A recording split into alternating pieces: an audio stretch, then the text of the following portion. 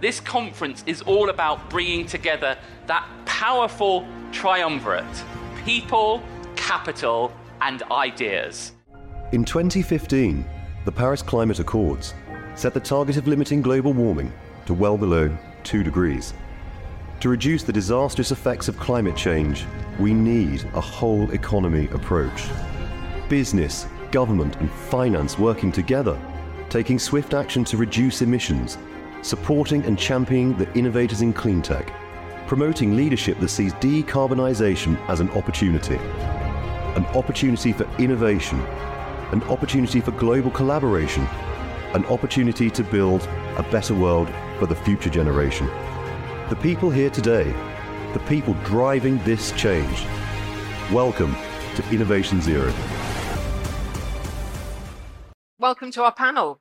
And a key question: how do we unlock the trillions? So it's not millions, it's not billions, it's trillions that we need in order to transition the global economy to net zero and also a nature positive future. I'm going to start, I think, with Sean Kingsbury. Sean is currently the CIO of Just Climate, but many of you will know him as the former chief executive of the UK-backed Green Investment Bank. And the reason I want to start with you, Sean, is clearly the GIB played a pivotal role in catalysing the UK's offshore wind industry, currently second only to China, having more installed global wind capacity around the British Isles than, China's the only other leader. And you played an absolutely pivotal role, not only in financing that, but in catalysing the private investment. So I was just hoping that you would reflect on that experience, key lessons learned, and indeed how maybe you're applying some of that in your current role. Thank you, Anne-Marie. Look, getting offshore wind to work in the UK was a really interesting challenge. And 10 years ago, it was very much a minority sport. The only people who were really developing those offshore wind farms were the utilities, the very large utility companies. And we wanted to build 10 gigawatts of wind. It was going to be about 40 billion then at the cost of wind as it was. And that was just far too much to expect UK utilities or international utilities to fund the finance. So it was really important to bring in and to catalyze private capital and make this a mainstream asset. And it was hard to begin with because, I guess, like a lot of new technologies, it was not really commercially proven at scale, and it required a significant green premium. When the cost of power in the UK was about £50 a megawatt hour, you needed about £155 a megawatt hour to make those first projects work. So about 3 times the cost of conventional power. So that's quite a significant green premium. We started to invest, and over the next 5 years, we took more and more risk. We provided debt to the first project. The second project we got invested in, we agreed a fixed price. So we were reducing the risk from the beginning. And as we built more skills and more confidence, we took more risk. So we became an equity investor throughout the remaining 7 or 8 projects we did. So we did about 10 in total. And over that period of years, that 5 years, we showed you could build these pretty much on time and on budget, and you could make a great return. But we also saw the green premium come down from about £155 a megawatt hour, 3 times the cost of conventional power, to the last CFD, as we were selling the bank in 2017, was £39 a megawatt hour. So a 20% discount over conventional power. And so what that allowed us to do is therefore take about 70% of the levelized cost of energy out over a period of time. And that theme is really why it's such an important example. Obviously great for the UK, obviously great for offshore wind, but that theme around seeing a green premium in these infrastructure heavy assets is one we will see again and again. If we want to decarbonize steel, if we want to decarbonize concrete, if we want to produce sustainable aviation, if we're going to get long duration energy storage to work, these are all technologies which are very asset heavy, very like offshore wind. And as we think about deploying capital into those and building those assets, being able to show that example and say you can take the green premium out. We took 70% of it out over a period of 5 years. And you can take something which is a minority sport and make it a mainstream investment area. That's why it's such a good example. And I have to say there were lots of people. We played a role, but there were lots of people involved, lots of utilities, lots of mainstream investors. And today it is a proven asset class. It's an absolutely world-class example of public-private partnership, I think, in that I like to refer to it as a green print, in that, as you say, there were lots of parties involved. There were policy signals that needed to change. I think there was something we had to change seabed leasing rights. There was CFDs, the contracts for difference needed to be set up. The auctions needed to be set up. And then clearly we needed a vehicle such as the GIB to take that initial construction and project risk at the start. Why have we not seen that happen in other sectors? I think we will, right? And you hinted at it in terms of what I've been doing now. We set up Just Climate to exactly look at those other areas, those hard to abate areas. And you might say, well, why would you go there? I follow a thing called Sutton's Law. Now, Willie Sutton was not a Harvard professor or a Yale student. He was a bank robber, right? And he famously answered the question, why do you rob banks? Well, that's where the money is. So why do you go to the hard to abate areas? Because that's where the emissions are. It's Sutton's Law, right? And so if we're going to really focus on those areas that produce about 50% of the emissions today, they're typically asset heavy. They are steel, they are concrete, they're sustainable aviation, they're all of those things.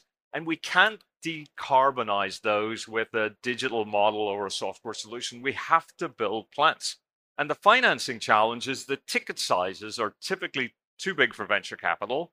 They're too asset heavy for most growth capital, and they're frankly too early for infrastructure capital. So they fall, unfortunately, into that valley of death. And so we've established Just Climate as a private funded. We've got institutional private capital to come in and fund these. There are two challenges with the Green Investment Bank model. It did very well, and it has been admired and copied around the world. But those two challenges are, this is an international problem. It's not bounded by national borders, so we have to think about it in a broader sense. And while governments have lots of capital, they don't have enough capital to solve this. It has to be private capital. There's a role for government capital. I know, John, you'll come on and talk about the work you're doing now. But if we don't raise private capital, if we don't get institutional capital at scale to move, we're not going to solve these problems because of the scale. I'd love to pick up on that actually with you, John. So sitting next to me, John Flint, former Chief Executive of HSBC, currently Chief Executive of the UK Infrastructure Bank, so 22 billion balance sheet backed by government. But this point about we need public and private capital working together, but the public capital is finite. Yeah. So obviously a conundrum that you're grappling with. So maybe we start actually, in case people aren't familiar with UKIB and your mandate and your aim, maybe if you just explain that and then we'll get into the more technical discussion. Great, thank you. So yeah, the UK Infrastructure Bank is, I think, the newest piece of the financial architecture in the UK. We have one shareholder, HM Treasury, so publicly sponsored bank with a very narrow niche and mandate. So we are here to finance the infrastructure in the UK that's required to get us to net zero or for leveling up. That's all we do. And we go looking for problems to solve. So we've got 22 billion pounds of notional capital, but we're not like a long-only manager with 22 billion pounds to invest that's just looking for to maximize returns. We're deploying public money in pursuit of problems that the private markets on their own are not able to solve. We've been given 5 priority sectors: clean energy, digital, waste, water, and transport. And clean energy will clearly become the guerrilla sector in that.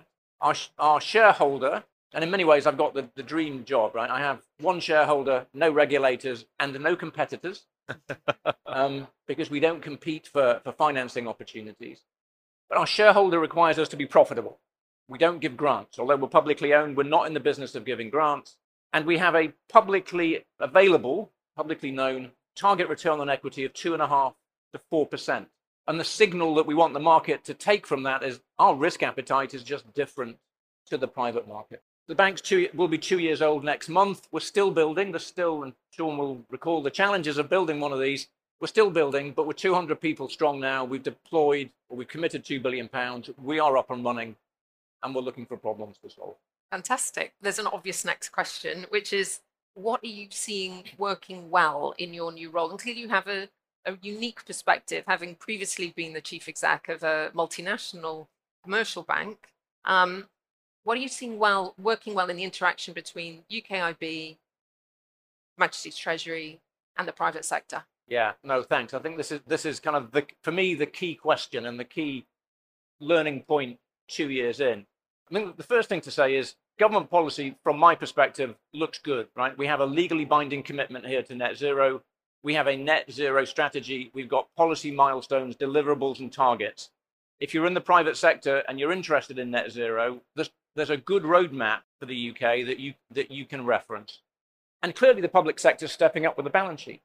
And everybody that you'll hear from today is deploying public money or has deployed public money in pursuit of this. But we need to recognize that the public sector balance sheets are not going to be big enough on their own. They can't socialize the cost of this forever for everybody.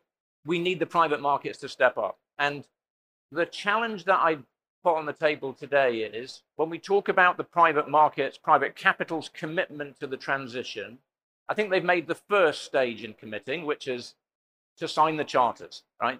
To commit to the right clubs and to say we want to do this. But my big fear is the next stage is going to be a little bit harder. And I say that because everybody would like us in their deals. That's because of our shareholder.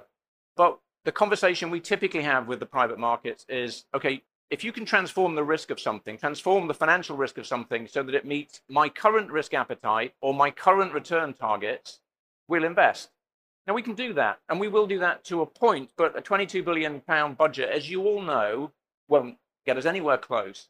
So the private markets and those responsible for committing private capital, yes, you're committed, but the conversation that I think hasn't happened yet, that should be happening in boardrooms and in risk committees is, okay, if we're committed, what are we prepared to give up? Because the mythology is we're all going to make a ton of money out of this. And the entrepreneurial investors, I think there's some great opportunities. But I just worry about this lack of capacity, willingness to change risk appetite or to change return expectations. We're going to end up with a bit of a standoff. I would like, over the course of the next couple of years, to encourage more of those responsible for deploying private capital to meet us in the middle a little bit. We'll use our scarce resource, but we need a change in risk appetite. You made your point very clearly. Thank you, John. This idea that the private sector might need to reassess its risk and reward appetite. I think that's a good point, maybe to ask Julia or Tim whether you'd like to comment on that, given the work that you're doing. Julia, I can see you nodding. So this concept of blended finance, I think, is really important, and underpinning, part of what underpinned the wind opportunity were the contracts for difference.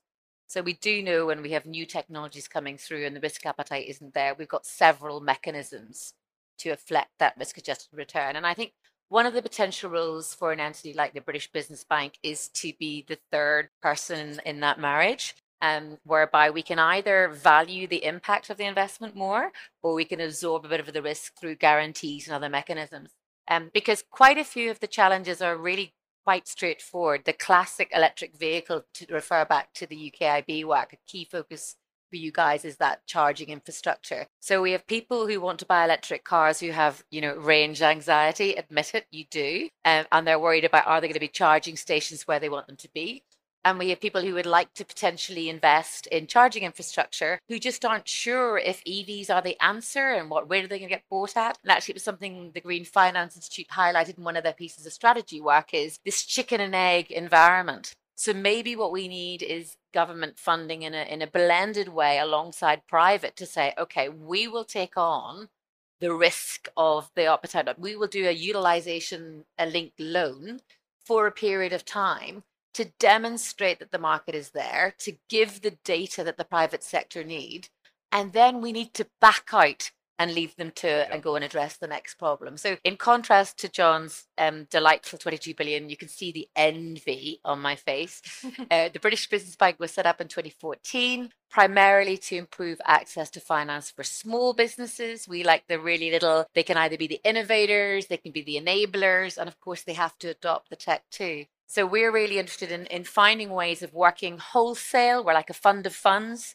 through venture capitalist firms and through alternative lenders and banks to try and get these smaller ticket sizes working, because the SMEs are half of the business emissions in the UK and more than 90% of the employment. So we should really have sat in a different order, and you could have put me over on the other side than the small ticket. Not at all. We actually need all parts of the economy involved in this, and indeed all parts of the financial sector as well. And I was just going to pick up, prerogative as the moderator, the point you were making about utilization linked loans. It's a really interesting one. We've been pioneering of that solution at the GFI. We found a bank, commercial bank, that was willing to take the risk without all the data that we're going to need to actually pilot this up in the north of Scotland.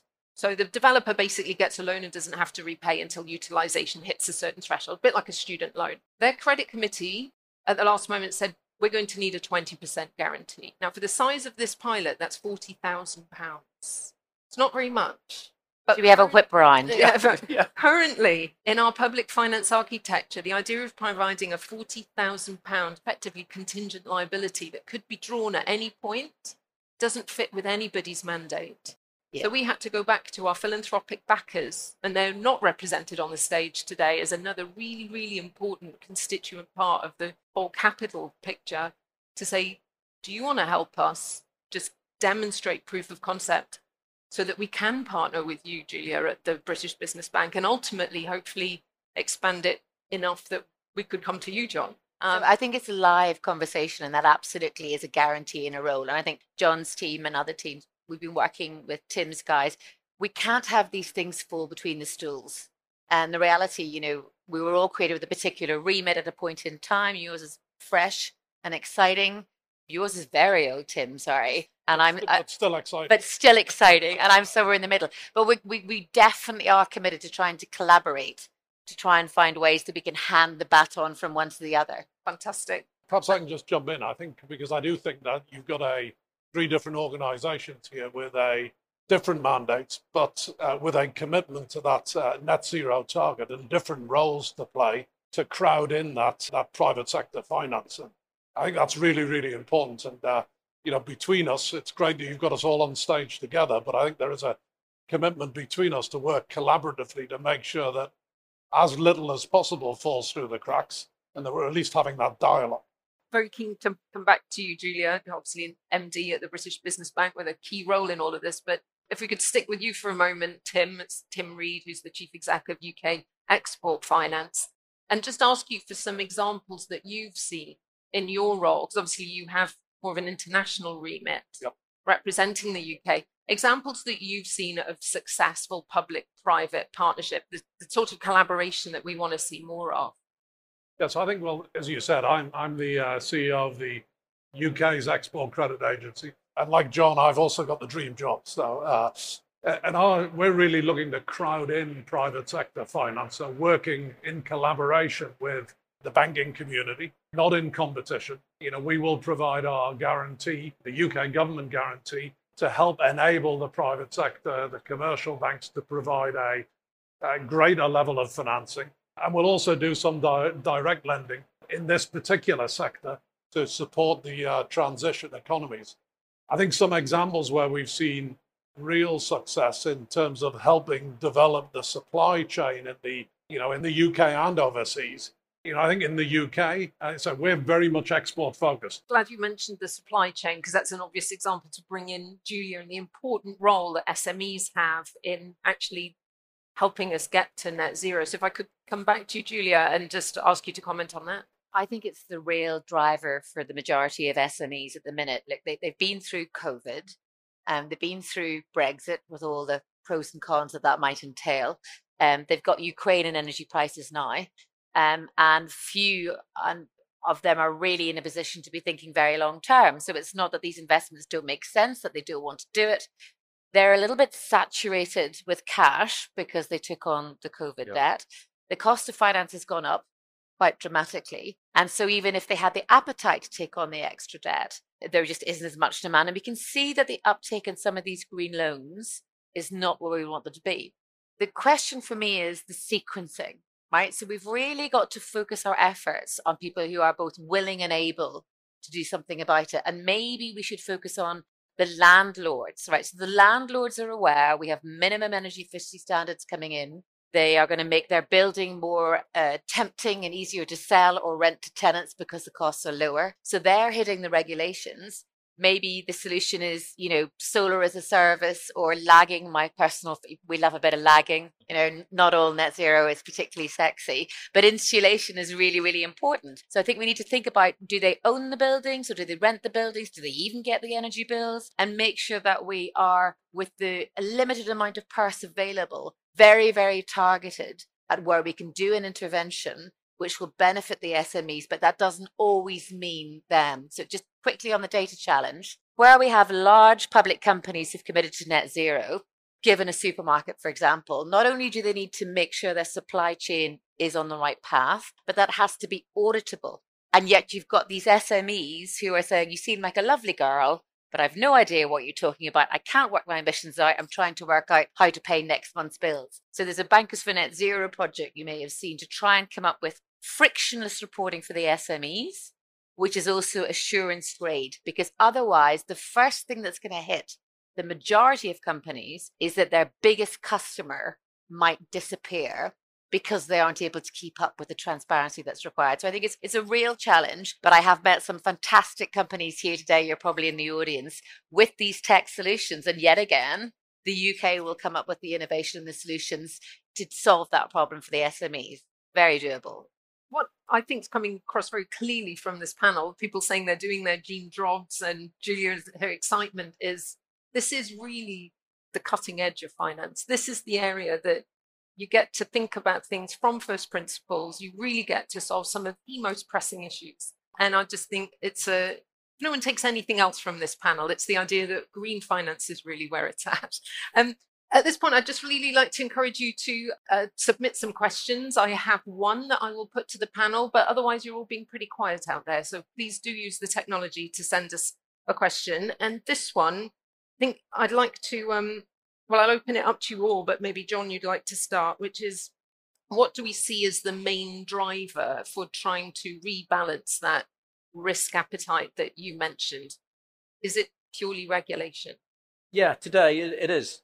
I mean, the main drivers are it's government policy, it's government regulation, it's government subsidy. But I think we need to, as I indicated earlier, encourage people to have a slightly different conversation if they're the stewards of private capital. Because, on the one hand, there's a consensus that the low risk option is to make the transition and the high risk option is to avoid it. But the private markets will still continue a narrative that suggests the big returns are from making the transition. Well, that defies the laws of finance as I've come to understand them. We've got to challenge ourselves a bit. This risk appetite thing is key. It's a difficult narrative, isn't it, though? It's one that we've tried to avoid as a finance community, which is saying to people, if you want to support doing the right thing, then it's going to return less. So I think we've historically avoided that. Sean, I can see you nodding. Yeah, because it shouldn't be true. It shouldn't. I spent 5 years saying we're going to be green and profitable, not green or profitable. And, maybe towards the end of that, people started to believe it. When investors think about balancing their portfolio, a lot of the things they invest in are today got a significant amount of carbon risk. And they're starting to understand that their portfolios are generally carbon heavy. And so finding other ways to deploy capital and to come into the types of things we're doing actually allows them to start thinking about balancing that. There will definitely be higher risk, but so far we're seeing higher returns in those things than you would expect. It's entirely commercial. I describe it when asked very often as fully caffeinated investing. It really is. That's what we do. And I think that will become more and more mainstream. The other interesting thing that's going on is there's a little bit of a battle between North America, US in particular, and Europe with the Inflation Reduction Act. And we see companies who are setting up their first plants, and they were originally going to set them up in Europe, and now they can see, if it's got a green hydrogen element, a $3 a kilogram kind of benefit. And we can see them actively engaging in moving to the US and finding US sites. Europe will come back with its own program. We certainly see countries like Canada also starting to roll out a green investment bank-like institution, along with the kind of their response to the Inflation Reduction Act. We have to see what we can do here in the UK. Otherwise, a lot of the work that we do in developing the technology and in the innovation side won't get turned into hard assets and real assets and plants. if we can't compete with the kind of upsides that building those in the US today provides for you. Yeah. Julia or Tim, if you'd like to come in as well. Yeah, I mean, I think it's undoubtedly true that the landscape is very competitive. You know, the investment demands that we're seeing elsewhere in the world, it's really important we try and stay on the front foot, because those trends are only going to intensify. Yeah. So I think everything we can do to support investment in the UK and encouraging people to bring that investment here to enable us to build that supply chain, it has to be done now. And I think we need a sense of urgency, which I think we can hear across. Externalities, I guess, is my point. So I think that we are very rapidly rethinking economics. I'm slightly disturbed that I've got two boys doing economics at university. I won't tell you which ones. And in both cases, they're still teaching that old model where the economy is an input. The environment is an input for the economy, as opposed to the other way around. We don't have a finite environment that is only there to serve business and people ringing bells and doing deals. So for me, what we're talking about is a period of time. So this concept of externalities getting priced in is a very straightforward economic debate, which doesn't just relate to net zero. I mean, you look at some of the water issues that we have, and the reality is that those companies for a long period of time have taken profit and haven't set aside an amount of money every year to invest in their pipes, and for years in huge volumes have been pumping sewage and very unpleasant items out into it. That is a result of their operation and doing business. And I think from a public point of view and from a government point of view, we're getting a little bit bored of picking up the tab for doing that. So as the externalities start to get priced in, whether that's cleaning up your sewage or having a Deliveroo where maybe you can't say that every single person who delivers your delivery is not an employee, this is a bigger trend, much bigger than net zero, which I think will change the economics. The problem is the timescale it takes us to get there. So I think that the approach we're really big on is making sure that when we deploy a £50 million check with a finance house, we need to know that they understand their portfolio, their physical and the transition risks they've got there. They're starting to look at value at risk models. And whilst that's very strong in the banking environment, we have a challenge of a long tail of smaller providers of finance for whom that's a pretty complicated paragraph to get through. So I think we've got a big role to play, not just in financing green, but in greening finance and helping the diverse range of finance providers we have, which the SMEs depend on, to get their head around this switch in economics and risk and how we manage it. That is separate from the impact, but both are important. John, I'm sure you've got a comment on that too. I was just thinking about the question you teed up, and then your colleagues triggered. What are the catalysts, or what could accelerate the rate at which private capital is committing to this? Because at the moment, we're kind of hanging on by our fingertips to all the targets we've set ourselves, and the governments. We are learning that the governments have got finite capacity. And the other idea I think we need to explore, and one that would just mechanically shift money quickly, is to just redefine what we think investment grade means in the context of the transition. Just reset it. We have lots of conversations now. If you engage with some of the long only sectors in the UK, we have lots of conversations about please transform it so that it means investment grade. It's fine. We know how to do that. But maybe we've got to ask the question, well, what is investment grade as we currently think about it and have defined it correct for what we're about to try and do? Because if you change that definition, mechanically, money will move. So I just thought I'd share that. Thank you. Good afternoon. My name is James Fitzgerald. I'm founder and CEO of ecargobikes.com. We've been doing zero emission deliveries with Sainsbury's Co-op, and a couple of weeks ago won a 13 million contract with Ocado. We've done about 500,000 miles with them recently. We're ready to go. We have some very strong global IP patents on zero emission delivery platform.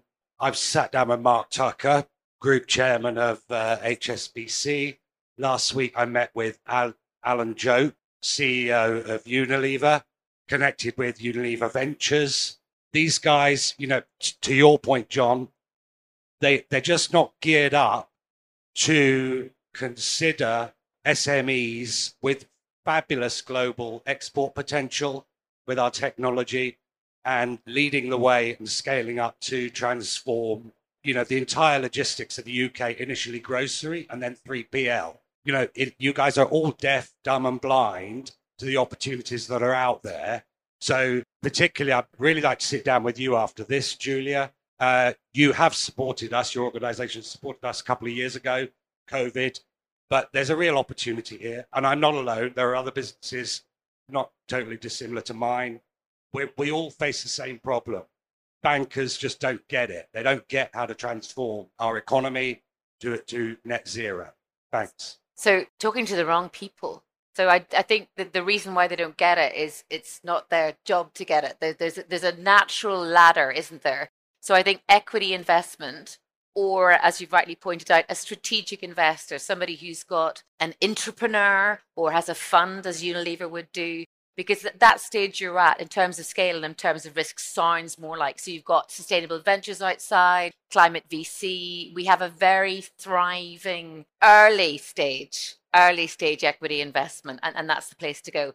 I think we need to go for horses for courses. I guess that's all I would say. Nothing to add. Yeah, it's all good. That point about horses for courses, though, it's something that I say quite frequently in my role too, Julia. Given the urgency of what we actually need to see happen, I think it is incumbent on us as a finance industry to help people understand where they can go for the right types of financing. Yeah, and that's definitely part of our... And we're seeing that an awful lot, not just with the net zero challenge, but also when we're looking at nature-based solutions, which is such an exciting area of growth. Huge amount of intellectual property sitting in environmental NGOs, trying to bridge that conversation so that investors find those things attractive.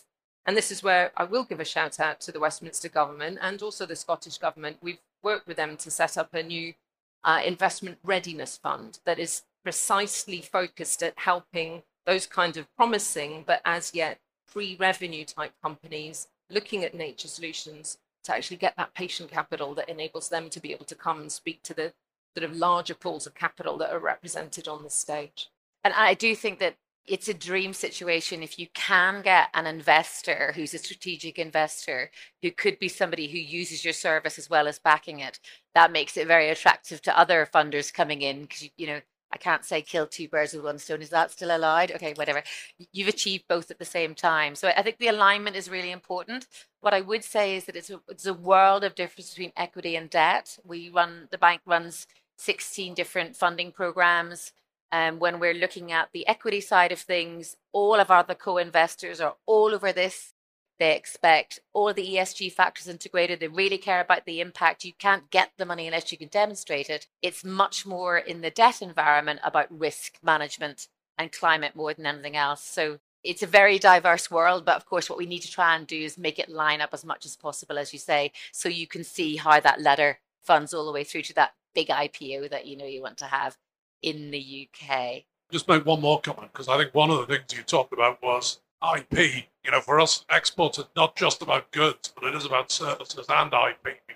I think that's an important part of the really important part of the UK economy, and something that we can absolutely support. Thanks so much, Tim. There's a slightly random question here. It's a perfectly valid one, but it's a little different to what we've been discussing so far, and it's about green bonds, because often this discussion about green finance does have a question about green bonds.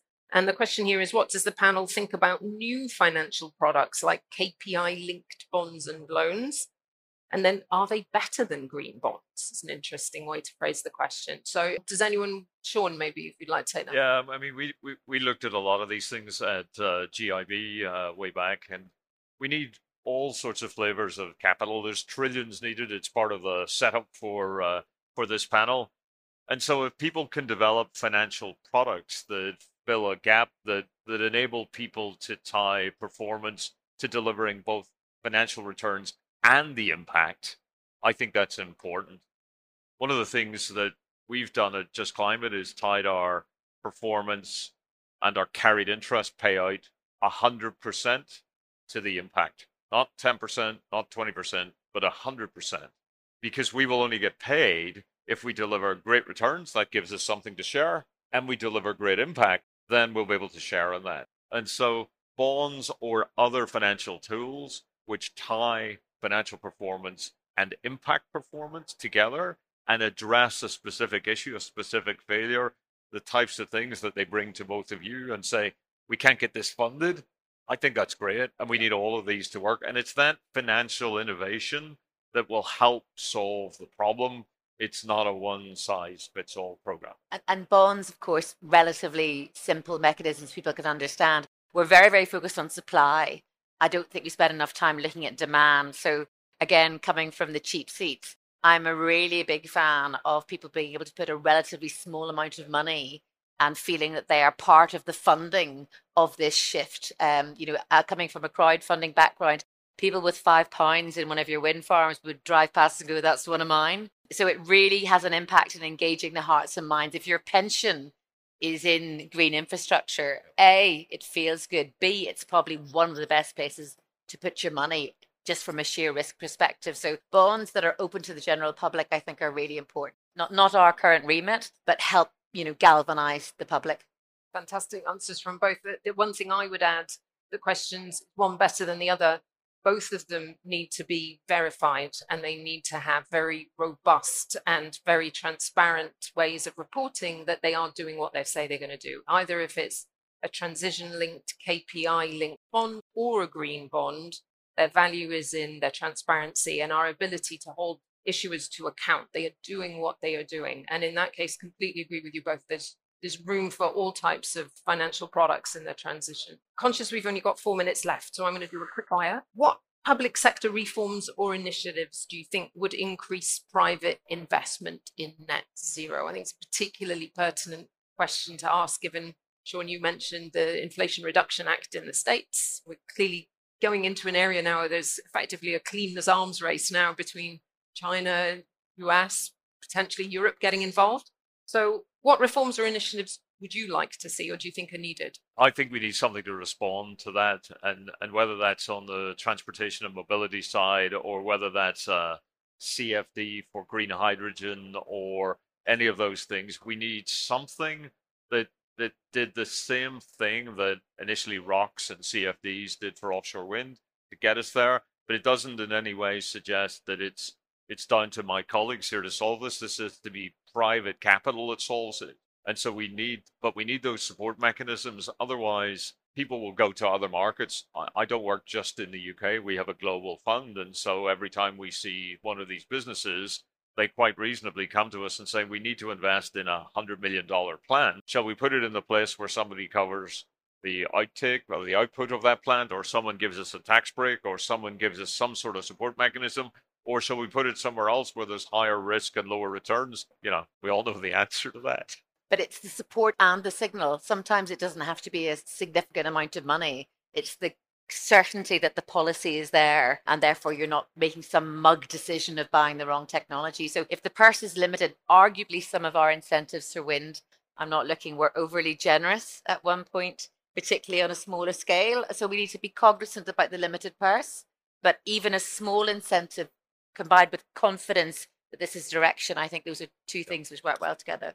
John, you'd concur with that? And I also think we can improve on something that we've already touched on in the conversation today, which is the range of financial interventions and support mechanisms in the UK is really broad, which is great. But in fairness, it's hard to navigate. And I think we can do a better job of communicating around that, making this more navigable. And the arrival of the UK Infrastructure Bank is great, but it complicates that picture even further because do they come to you or do they come to us? So I think we've definitely got a comms challenge, but one that is absolutely solvable in a reasonably short space of time. Brilliant. I think that's a very optimistic note for us to maybe bring this conversation to an end. Thank you.